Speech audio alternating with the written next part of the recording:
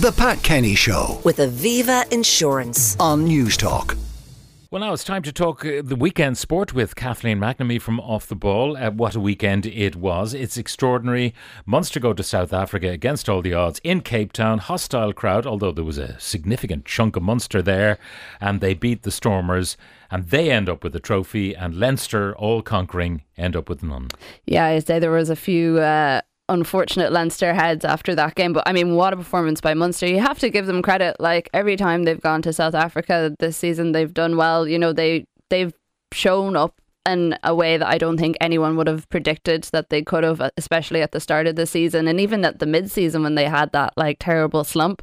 But it just goes to show you can dominate in the way that Leinster did for an entire season and not get the trophy at the end of the season. And also, like, last week everyone was so desperate about the fact of what does this mean for Ireland, and now we're having conversations of, well, has Crowley all of a sudden, you know, put his name in the hat for out half ahead of Ross Byrne for the World Cup, because he took the tough decisions in a way that Ross Byrne maybe didn't in the Leinster game. So it's going to be an interesting couple of months to see how Andy Farrell shapes his team. You have interesting breaking news about the fixture list for the Six Nations. Yeah, so it's just been confirmed that instead of hosting their games in Paris, France are actually going to have 3 new venues for the Six Nations next year. So Ireland will open up the tournament, and they will do that in Marseille on Friday, February the 2nd. And then for round 3, France will be in Lille against Italy, and then they'll have their final fixture, Le Crunch, against England in Lyon. So no Paris next year for those games. And is there any reason given yet? I mean, there may be a refurb of the Stade de France. I don't know. Yeah, no, there hasn't been any official reason given as of yet. I saw a few people speculating that maybe it's just after with them hosting the World Cup to kind of get the benefit of that and spread the game a bit more around the country.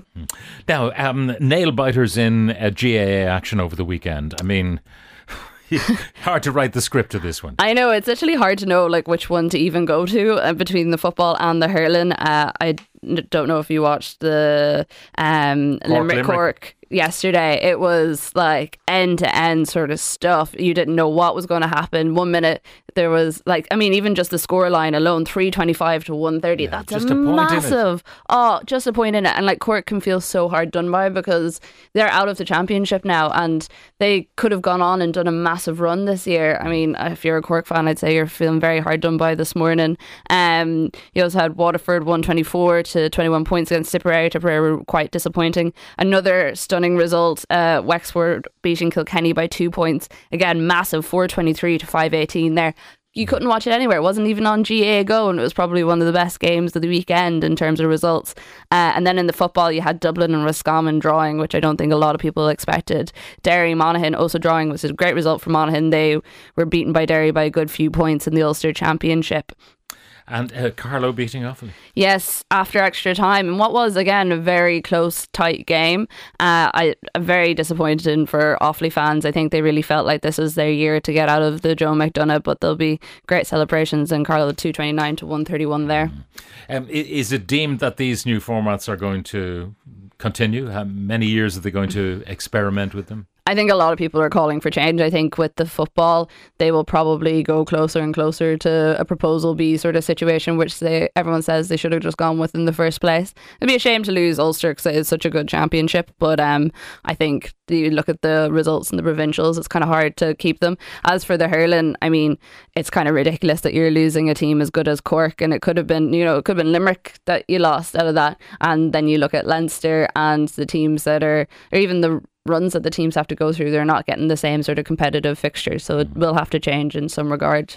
Now, the Premier League, as regards the top, it, I suppose, finished with a whimper, but as regards the bottom, it was drama all the way. It really was. I mean, Leicester taking that 2-goal lead against West Ham, you kind of, and Everton at the time being 0-0, you kind of thought like, are Leicester going to do this? Are they going to save themselves on the final day? But they didn't manage to do it. Doucouré scoring for Everton, Goodison Park going absolutely crazy. My dad at home is an Everton fan, and I don't know how he was watching it, because I was watching it through like gritted teeth, especially when they went 10 minutes added time. So great match there. another thriller was Southampton-Liverpool. Obviously, Southampton already relegated, but that was a 4-4 result there. It looked like Southampton were going to beat them, which wasn't great because Caoimhín Kelleher, it's his first proper Premier League minutes, and let four in. A couple of them definitely were on his head, but Bazunu wasn't starting either, so not great for the Irish in the Premier League this season. Evan Ferguson, the main bright spot, but weren't too many players getting a lot of minutes. Now, a couple of other stories. The Grand Prix in Monte Carlo, it looked like it was going to just be a parade. And then with 20 laps to go, it rained. Yes, and that caused carnage to a certain extent, but also, I mean, Verstappen was still there by quite a bit. I think he finished it by like 28, 29 seconds in the end ahead. Yeah. So he definitely had it completely in control. I mean, it's kind of watching the races, you're like, is there much point watching the rest of the season? It's going to take something quite dramatic to happen. I think it's 39-point lead they have now at the top. So, Verstappen is just running away with the whole thing once again. And Pádraig Harrington, the almost winner. Yeah, very, very close. Steve Stricker there defeated him on their first playoff hole at the KitchenAid Senior PGA Championship. And he must regret that P break on Saturday because I think he had a double bogey maybe after he came back from the P break.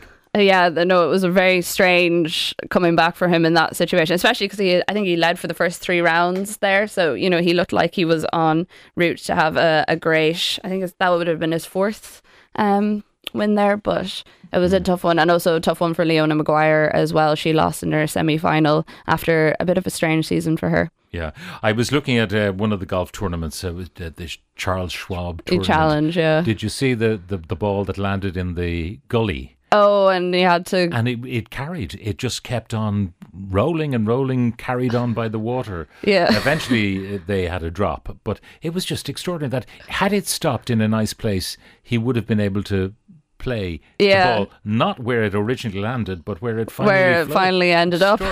Anyway.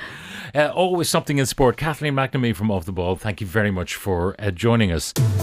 The Pat Kenny Show with Aviva Insurance. Weekdays at 9 a.m. on News Talk.